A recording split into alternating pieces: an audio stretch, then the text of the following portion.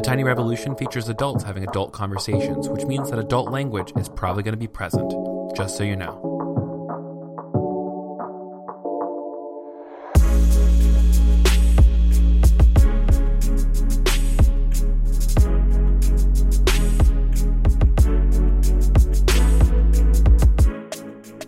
Hey there, you're listening to A Tiny Revolution, a podcast about ordinary people living revolutionary lives, and welcome back, my friends.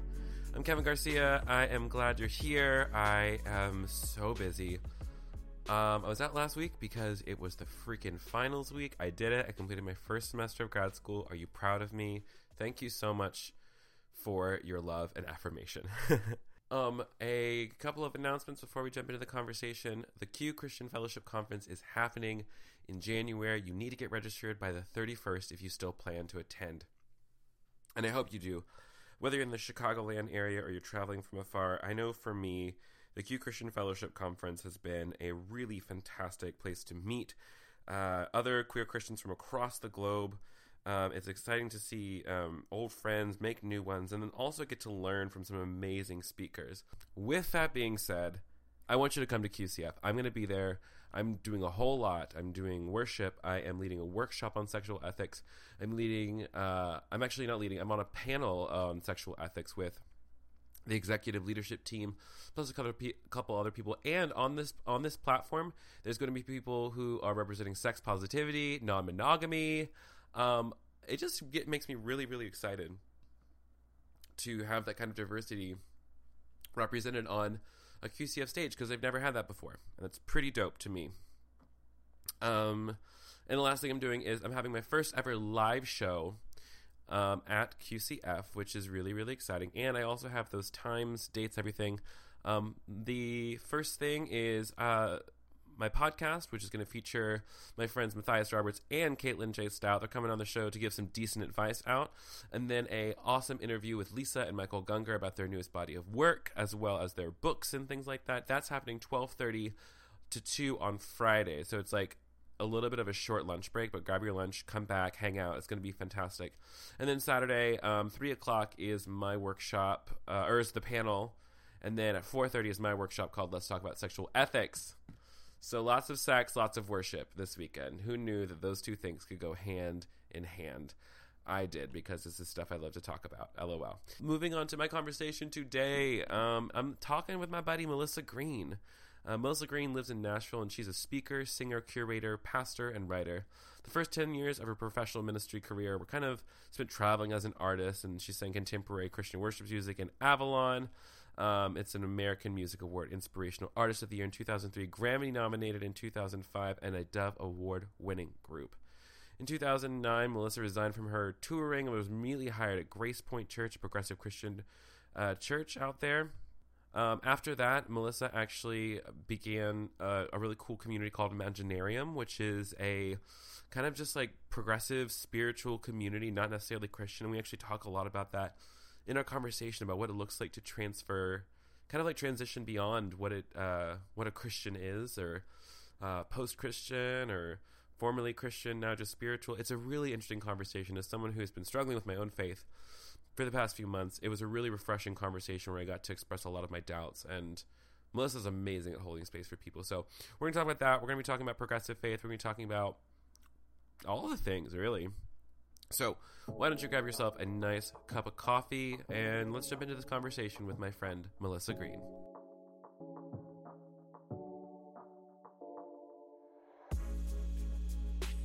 So how you doing, girl? I'm doing well. I'm just driving back from Atlanta to Nashville. You were in my city and you did not tell me? We gonna fight? Well, it was super fast. No, I'm joking. Yesterday.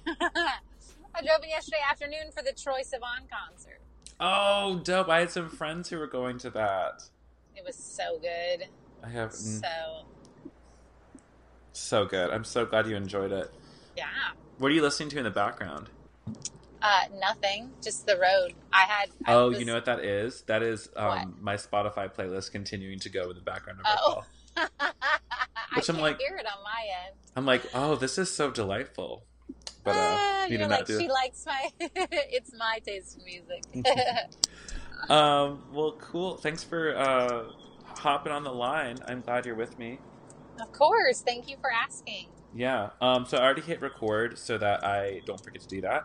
Lovely. And just know that if there's anything that you don't want to talk about or you want off the record, you can let me know in the middle of our conversation, and I can edit that out later. Okay, great. And yeah. So how about to start off, you can just if someone doesn't know who Melissa Greene is, who you are, what you're about, give the people like the cocktail party pitch. Like, who are you? What do you do? What's your thing? Oh, the cocktail party pitch. Well, I am 39 years old, turning 40 next year. Yeah. Really excited about that, actually. For sure. I grew up in Florida, live in Nashville, lived here for close to 17 years. I'm married.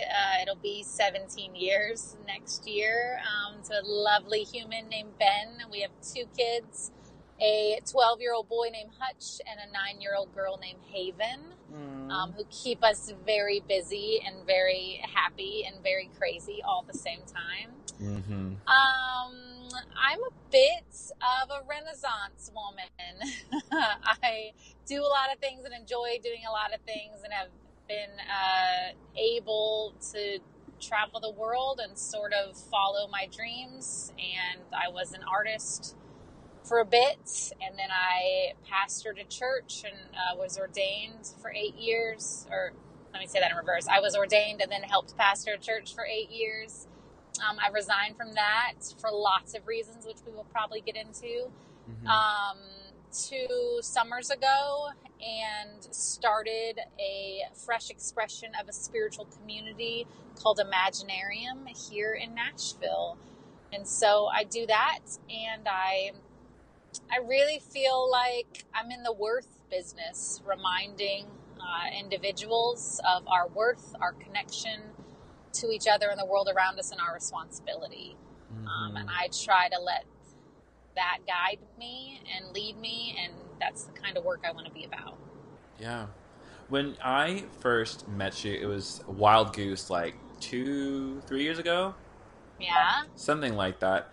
And the thing that just like struck me about you and your whole crew is that y'all are y'all been doing something really different with spiritual expression, like you kind of put it, like with Imaginarium and the way y'all are fostering spiritual community outside of a traditional church setting. So if you wouldn't mind, like, unpack Imaginarium for a second, like what it's about and, you know, why that versus just sticking in like a traditional church setting. Yeah, so after I grew up in the church, and then was a contemporary Christian music artist, and so was involved in professional ministry for 10 years, and then, as I said, pastored a church, co-pastored, so I was associate pastor, I should say, for 8 years, and I found that the institutional side of religion consistently hurt people. It consistently, the humanity was lost in it, in light of people trying their hardest to maintain an institution. Yeah.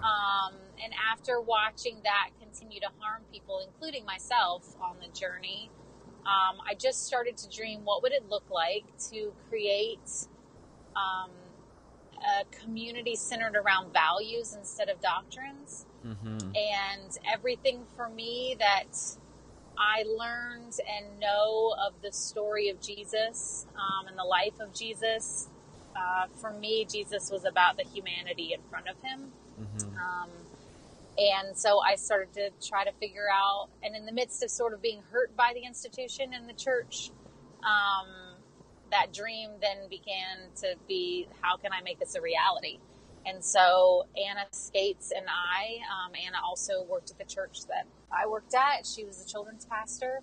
And as we decided we wanted to resign and leave that specific community or institution, I should say, and the institution of Christianity as a whole, we just started to say, how can we transcend and include? How can we take so much of the beauty of what we've experienced about community and about people, and even some of the beauty in the organizational side of things, like the structural side of things, and how do we take that and not do the things that seemingly continue to hurt people. And we had Muslim friends and just people outside of Christian institutional people in our lives. And we thought, we want to create a community that has space for all of us, and a diverse community.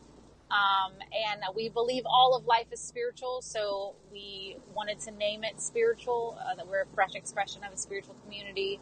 And we realize the more that we can enhance the human experience, the more that we're enhancing our spiritual experience and relating to and cultivating sort of the divine.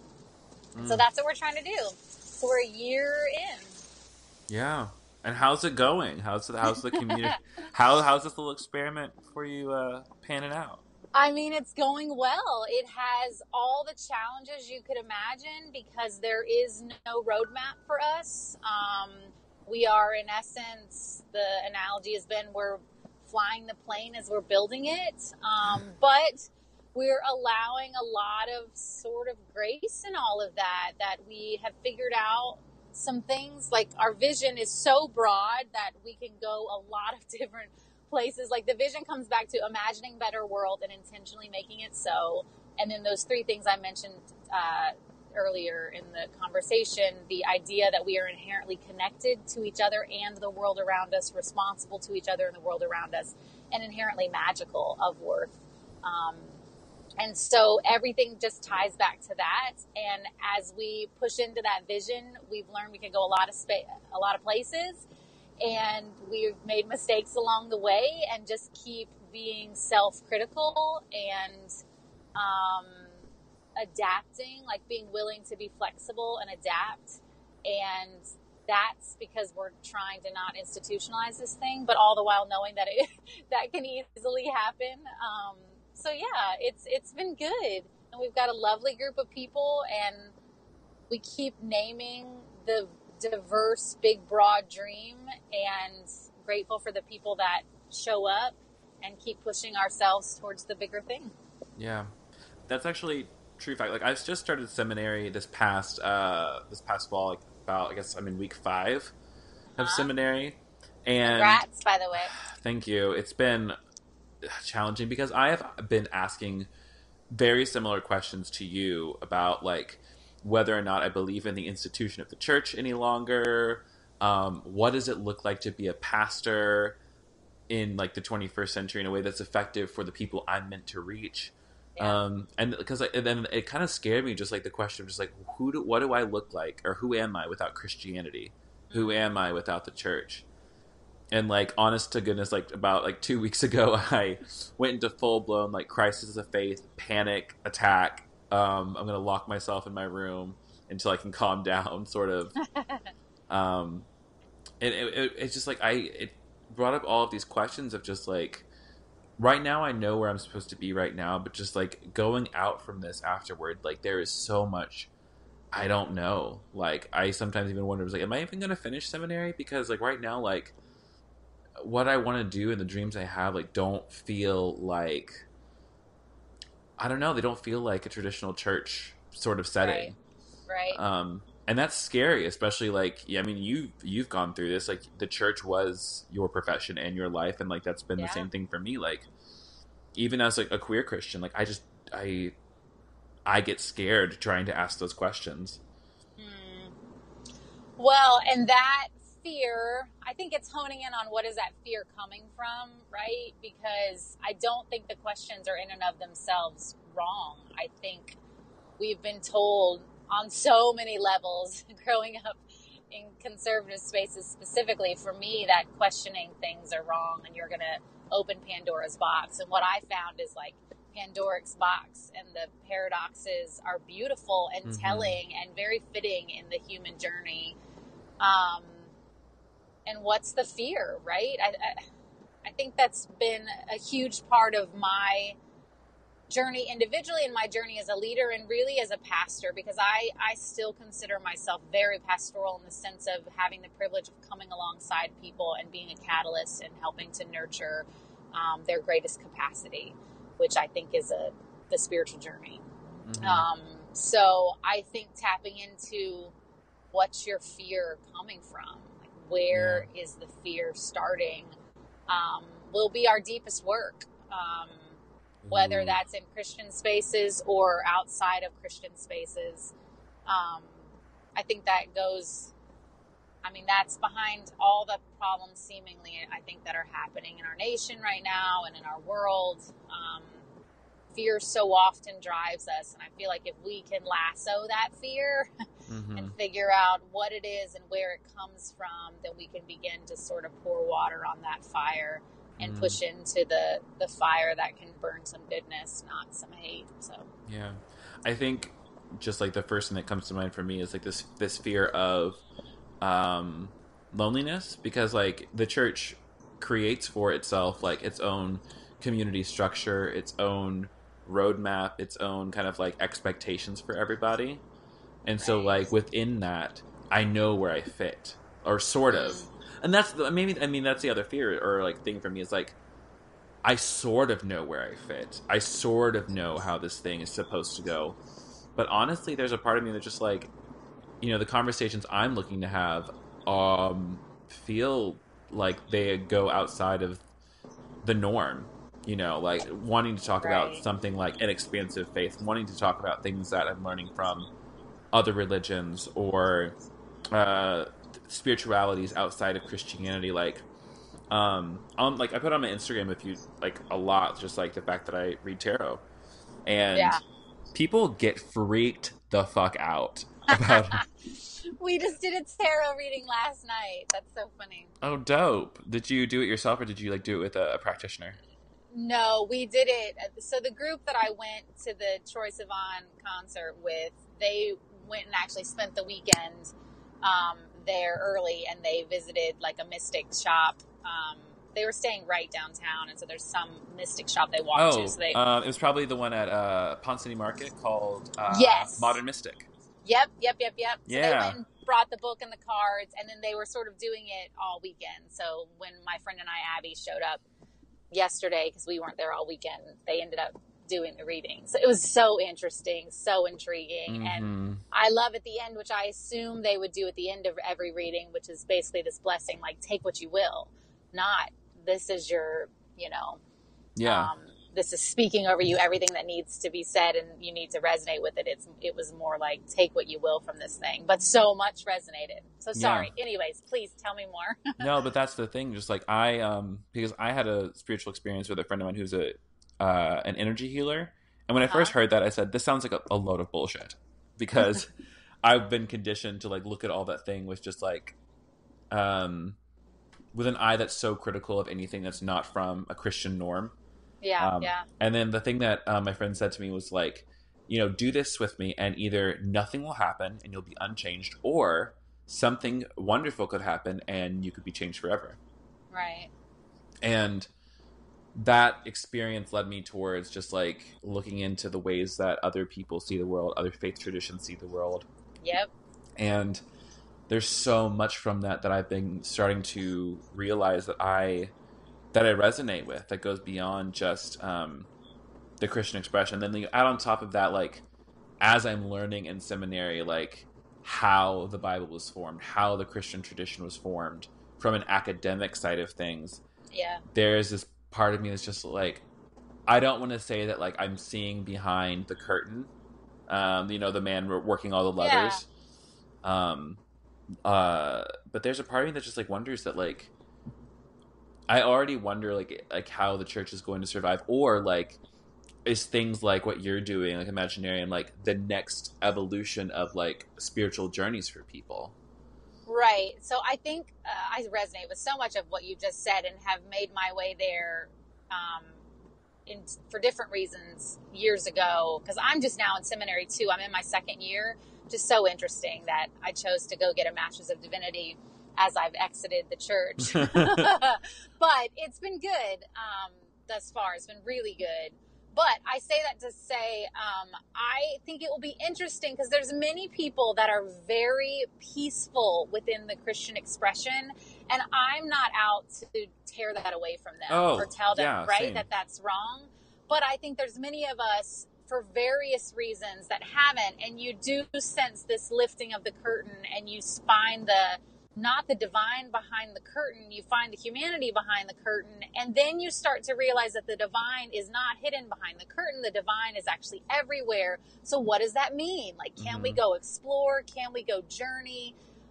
And that exploration for me has been life-giving. I mean, it has been freeing and life-giving, and to seek truth wherever it may be found, and seek and name like the sacredness of the earth and of humanity, and to push into people and to come curious and open, is something that I've learned later in life, and that has done me good. I mean,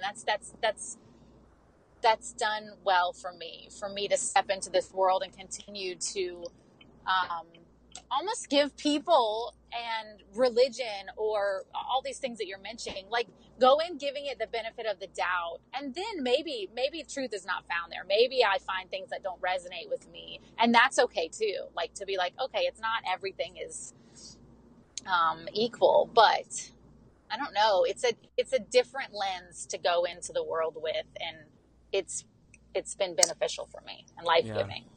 And I think that's something that a lot of people will look at you and me and say is like, they're trying to tear down the church. Oh, wow. Or like they're trying to destroy the church. And I will say, to some degree, like, I'm totally down to burn the whole thing down, because, you know, it has its like institutional problems, and like the institutional problems feel so big sometimes that I'm just like, is it worth saving? Is it worth me trying to help contribute to turn the ship around? Or is it worth it to let the whole thing burn down and just still carry Jesus with me anyways? Like, what, and like, the question I think about is just like, what if Jesus is leading me? And this is true of so many of my friends. What if Jesus is leading me out of the church? Listen, Come so on. that's the vision I had, Kevin. And so 2 years ago, Christmas, a whole bunch of stuff was going on sort of internally within the structures of the church I was a part of and that I was helping to lead. And in the midst of that, I was really trying to discern, like, because I love these people and I still love these people. But I was trying to discern, like, what's next for me. And this was before I felt like I had any clear vision of Imaginarium and whatnot. But I had this vision, and I don't say this lightly, and I've not had visions in my life like this, but it was a very quick, very clear vision of Jesus tapping me on the shoulder and saying, when it helps, use my name. Otherwise, you're continuing in my way. So keep going. And so I took that as, I feel led out of this church. I mean, that's the path that became clearer and clearer, not just out of the church that I was helping to pastor, but out of the institution of church. Like the Big C church. The Big C church. And in many ways, it was what you just named, Jesus leading me out, and me feeling like the way of Jesus, and what I said earlier, what I know to be the life of Jesus and what I understand and am impacted by, is I continue to carry with me. And I feel like I am still, you know, if there's good news to be found, I feel like I'm still a part of that good news, but it's not the good news that has been whitewashed or institutionalized or, you know, put together by the empire. I mean, I've done with not all packaged of that. and not marketed or. Yeah. So I'm with you. Yeah. It's weird. And I'm also like, I think it's weird that I'm like, I guess it's not so weird. I mean, you started after the fact, and I'm like starting right. At No, and I'm learning so much in seminary. I think it's lovely, for one, to continue to know the foundations of this religion in which I was brought up, and so many that I'm in community with are brought up in and still surrounded by, especially in the South, South. So I think there's beauty to know the history and the foundations. I also just in general am, and this is the seminary that I'm a part of, there just so many of the classes we've done, community organizing classes, we've done, I just did a class from Dr. Carlton Waterhouse on the theological ethics of Martin Luther King and the Black church, and all of this information is so useful to me in the work that I'm trying to do as a part of Imaginarium, although it's not an institutional church. So like, it's still beneficial, and I hope that you'll find the same. And then if for any reason you don't, then you make decisions from there. But for me, it's been good and helpful every once in a while. The thing I maybe get tired of doing, which it's often asked to do in seminary, is like, let's talk about, why you became a Christian, or you need to defend why you're no longer a Christian. And I'm tired of defending it. I'm living my life. And Wait, if you, but they literally ask you to just say, so why aren't you a Christian anymore? well, that comes up in conversations with students and sometimes in class, depending on what type of a class. It's like there's a, in so many words, they're asking, they just want to know and they want you to be able to defend it. And I'm, in general, tired. I no longer put any effort towards defending my reasonings for leaving. Like, I'll tell my story, because at the end of the day, it's like, my reasoning is like, it no longer resonated with me and it didn't serve me. Right. And just right. like, if there's a spiritual path that's not causing you to flourish, then why would anybody stay a part of that? Right. Like, right. I had a friend of mine a few years ago who she was super, she's like, I don't think I want to be a Christian anymore. I'm just like, okay. And like, for that, her was like the most freeing thing to just be able to just like drop that label.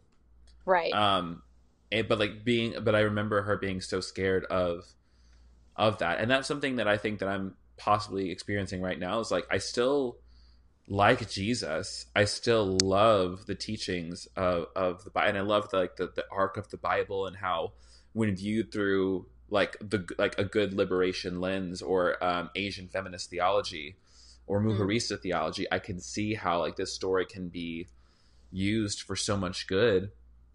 And it's almost just like, yes, I am a Christian, but then I also feel like so much more than that. That's lovely. Yeah. I feel like there's like, it's kind of like what you said, like there's this feeling of like, I'm feeling appeal towards like transcendence and inclusion, like taking the things that I've had so far and continuing even further down this path of where I'm discovering more of where the Spirit of God is moving.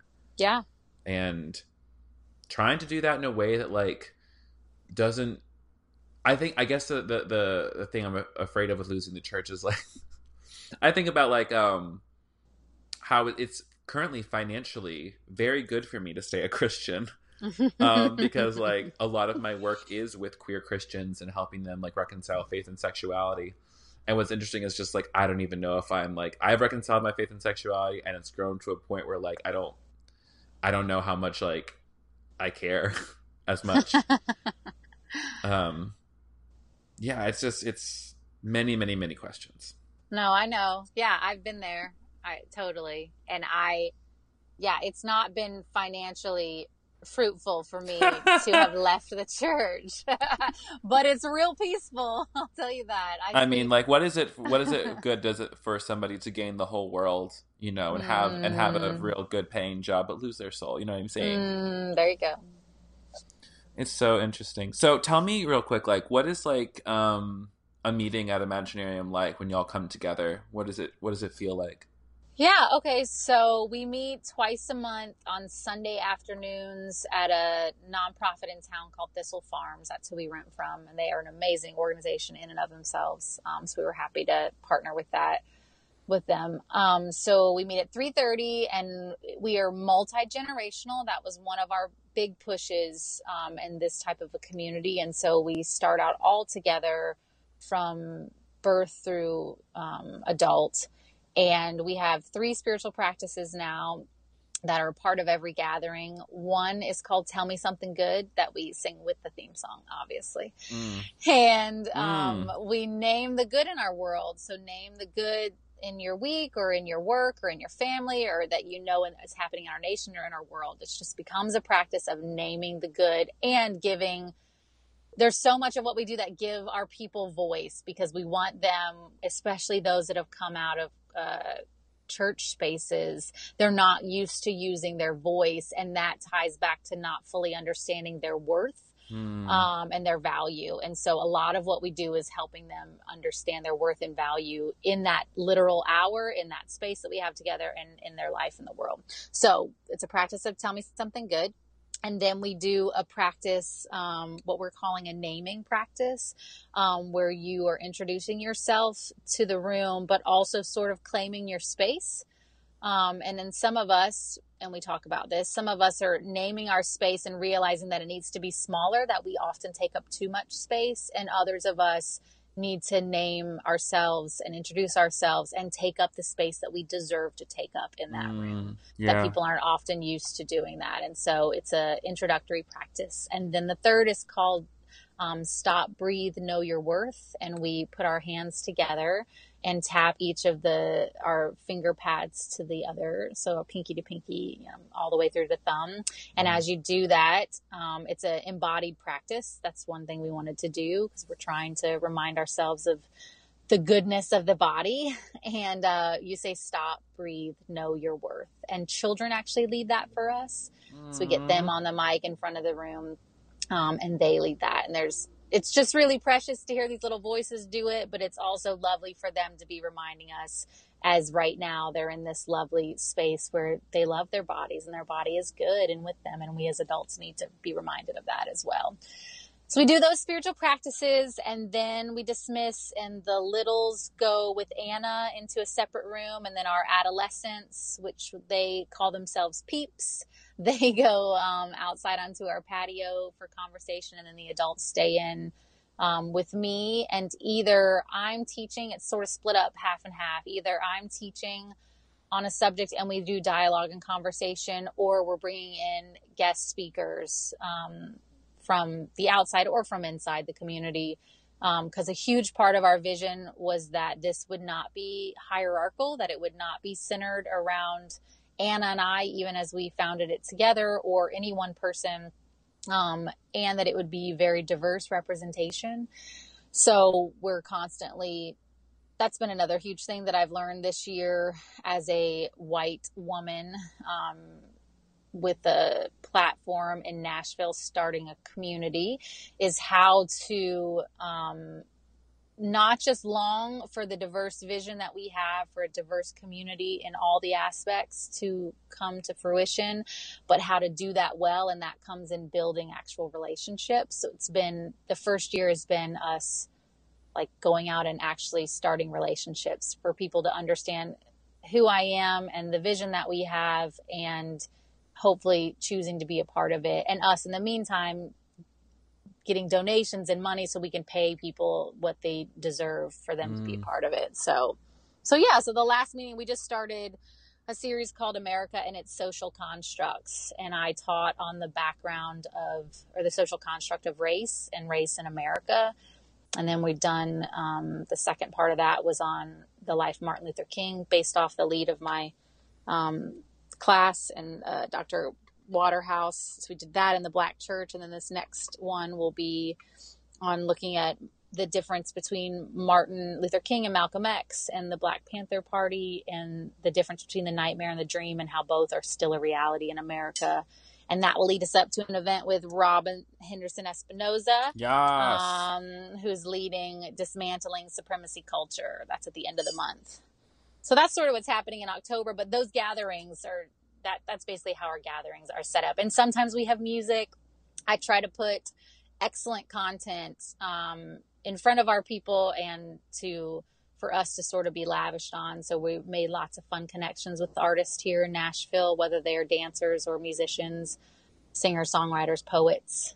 So we try to include the arts when we can. But yeah, so we're trying to grow. I mean, ultimately, we're trying to come together, build a community that will link arms with the greater Nashville community, that will be collaborative and ultimately be growing us and maturing us into our fullest capacity, that should then benefit the world in which we live. That's fucking dope, dude. Thanks. Thanks. That gets me real jazzed up and excited, and oh my gosh, they're actually talking about things that actually matter. What a thing. Well, we're trying. Yeah, we're trying. I think that's the other thing I learned in the church is for me, it was in the capital C church, you felt this need to prioritize the learning specifically of the Bible and the stories of the Bible, which is all lovely. I've benefited from that and used those stories to help shape my life.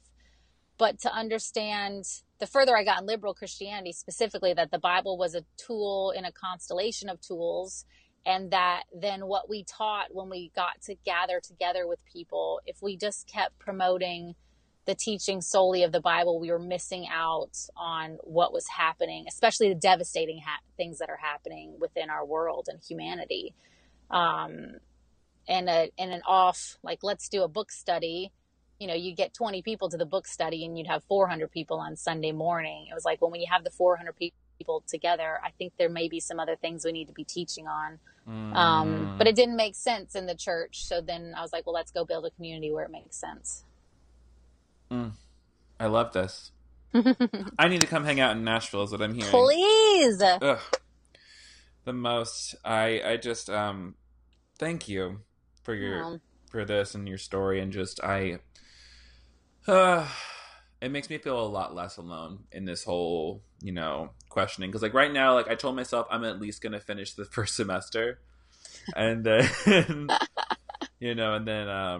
and probably just keep going. Because, like, I know that I want to finish this. It's just, like, it's hard in certain moments. So, no, I know. I get it. It's weird. Weird times, right? Yeah. Well, and believe me, I've gone through all the questions of just in general, the institution, like education as an institution, and the trappings of that frustrate me on many levels, and that we're playing into this game, which is ultimately still playing into patriarchal supremacy culture in which we live, and figuring out when you play the game to help dismantle the game and when you walk away from that game because in essence it's hurting everybody. Those are my biggest questions as a human, as a leader, as a pastor, as an 8 on the Enneagram. Girl, same. When I know. So this is what I talked about 2 years ago at Wild Goose, which I think will be my first book whenever I get around to it. But it's that idea of burning bridges, and when is it valuable to burn the bridges? And I think sometimes it is valuable, and that's what I've learned in my journey. But you do that. You're not burning bridges out of retaliation. You're burning bridges out of redirection, and redirection that benefits not just you, but benefits actually everyone involved, whether the others realize it or not. I mean, that was my journey out of that church. But sometimes as an 8, we like to burn bridges because we like the fire and the drama. Girl, you're talk dirty to me, please. Yes. Yes, learning when to walk away from the matches, but yeah, and that's the question, isn't it? It's just like, when do I build a bridge? When do I burn the bridge? And it's just it's so hard. I think it's especially tough for me, maybe like to speak from an 8's perspective, and but like I have trouble seeing things from other people's perspectives, in as much as from an institutional perspective, when I look at that and I say, like, y'all, this is not helpful. This is something that's caused harm. Why are we still doing this? And then, because like there are so many people who will look and say, well, like, this is what the church has done for me, and like a litany of good things. And it feels difficult, and it feels lonely sometimes. And I don't think this is an 8 thing. I just think that's anybody who's like having these kind of questions. Yes. Yeah. Because all I want at the end of I guess, like, if there's this thing, at least, like, if I'm being real honest with, like, at the end of the day, like, I just want to know that I belong somewhere. And I think that there's this longing in so many people that, like, that we just want to know that we're going to be cared for. And maybe even, like, if we want to go back to childhood wounds of an 8, that we're not going to be betrayed. Yeah. And I think that is, like, the scariest thing to ask for or to do, is to learn how to trust in a group of people, or to trust in anybody, and trust that they have your best interests at heart, and that they actually are going to follow through on their promises to you, that they will stand by you, and that they will love you, and that they will support whatever journey you're on. And that's scary for me to wonder outside of the norm. Okay, two things that I've learned. One that I heard someone say at a retreat recently that I want to pass along because it's been so good for me. But let me go to the second first. I think I have learned that you will be betrayed and you will be okay. You will be okay. No, I mean, that is a damn good lesson to learn. I am still willing to go in trusting people and giving people the benefit of the doubt, all the while holding the paradox that I will be betrayed, because it has happened over and over again with people, and the people that I would have never thought would betray me are no longer journeying a life with me. Like, that's happened, and that's a reality. And guess what? I'm still okay. Like, I am okay. And so I think betrayal does not equal death. Betrayal does not equal you not being able to exist in this world. Like, I'm willing to hold that paradox now, and have found peace with it. And then the second thing, so at that retreat, I think it was Felina Huritz. And if it wasn't, she would say something like this, so she deserves to be quoted. But she said, I found something to the extent of, I was so worried about not belonging to the church or to the said community or to the said group. And in realizing, in stepping out of that space where I needed so much to belong to them, I realized that I actually belong to the whole world. And what does that mean? Like, what kind of a comfort can that bring us? And I mean, that's where I'm standing today, Kevin, is like feeling like, okay, we belong to the whole world, and building a community, even like Imaginarium. I'm trying to create a community that would have space and a table to fit the whole world, knowing that I'm going to make mistakes and I'm going to miss out on the type of chair for the type of person that I'm not seeing well. And I need to figure out my lenses and how to keep clearing them up, and that will journey in that. But that's what we are trying to do. That's what I'm trying to understand. And that God and the universe is all of it. And it's all sitting here. They have the seeds of goodness in us and in this world. And let's go cultivate and water that wherever we can find it. And in the meantime, we'll come across some weeds, but maybe we find out that the weeds are prettier than the flowers we picked. And, Honey, the kingdom of God is like a mustard seed. There it is. It starts off a little tiny thing, and then it takes over the whole damn garden. Yeah. Because it's a weed. Yeah. That's interesting. Everything you were just saying right now, Braving the Wilderness, Brene Brown. Yeah. Just like, what does it look like to belong to myself as well? Yes. Oh gosh. To have this sense of home within my own body and person, and know that like the validation I'm seeking. I actually, like, the tarot reading I did yesterday, like was talking directly to this. Like, why are you worried about like trying to get validation from other people? Like, God has already validated you. God has already given you the permission slip. Why are you how many times, and this is the idea of karma, right? That you just go through the same thing until you learn the lesson. Yeah. I'm just like, how many times am I going to go through this thing, through these same questions, before I start realizing exactly what you just said? Right. Huh. Yeah. I think that some of our deepest work to do in general is helping us and helping individuals understand. Like, that's why I Am Magic is sort of one of our phrases that we use, like helping. I think before you can get on to having and understanding the deeper connections that we have to each other and the human family and the earth and the world, and the divine, and then our responsibilities, you have to understand who you are and your place and your capacity and your worth and existence and how much that matters. Yeah. So. Dang. Come visit Nashville. On my way. Hey, you know what? Sign me up. I'll come do something. I don't know. Great. Hang out, participate, sing a song, read a poem, speak. Oh, yes, you sing too. I forget this. Oh, girl, you know I'm a worship artist at heart. I love it.